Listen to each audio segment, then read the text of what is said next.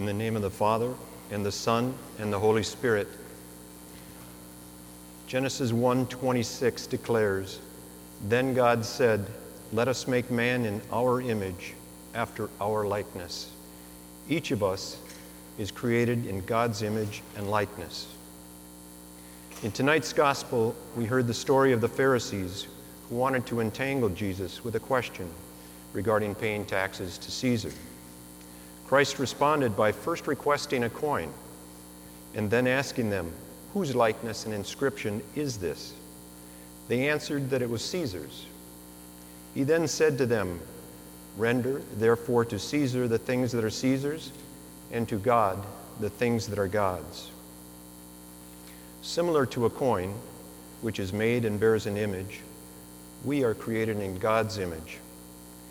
Here Christ goes beyond the Pharisees' question on taxes and challenges them and us today to render to God the things that are God's.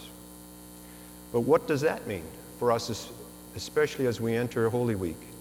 How do we render unto God the things that are God's? The answer to that question seems to appear later in tonight's gospel. We heard that one of the Pharisees asked, "Teacher, which is the great commandment in the law?" Jesus responded, "You shall love the Lord your God with all your heart, and with all your soul, and with all your mind.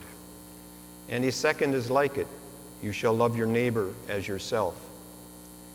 I believe the church has placed specific readings and prayers in the Bridegroom services to both challenge and inspire us. Do we really love the Lord with all our heart, soul, and mind? Do we recognize the image of God in others and love them as we are called to do? Do we bear the fruit of the Holy Spirit, love, joy, peace, patience, kindness, goodness, faithfulness, gentleness, and self-control? Galatians 5:22-23. Tonight we will pray, and I quote, "Why are you lazy, my pitiful soul? Why are you thinking about unprofitable cares at such a time? Why are you busy with things that pass away? The final hour is at hand, and we shall be parted from all that is here. While you still have time, get sober and cry. I have sinned against you, my Savior. Do not cut me down like that unfruitful fig tree. But since you are compassionate, O Christ, take mercy on me as I cry out with fear. Let us not be left out of the wedding hall of Christ." In this Bridegroom service, we commemorate the parable of the 10 virgins from the Holy Gospel. We are reminded to be watchful. The church provides us with another beautiful prayer in response to the call for watchfulness. And again, I am quoting, "I have been sleepy with idleness of soul, and therefore, O Bridegroom Christ, my lamp is not burning with virtue. I have been like the foolish maidens, roving about when it was time to work. O Master, I pray, do not close your compassionate heart on me, but shake off this gloomy sleep from me and raise me up and bring me together with the wise virgins into your bridal chamber, where the pure sound is of those who are feasting and increasingly shouting, 'Glory to you, O Lord.'"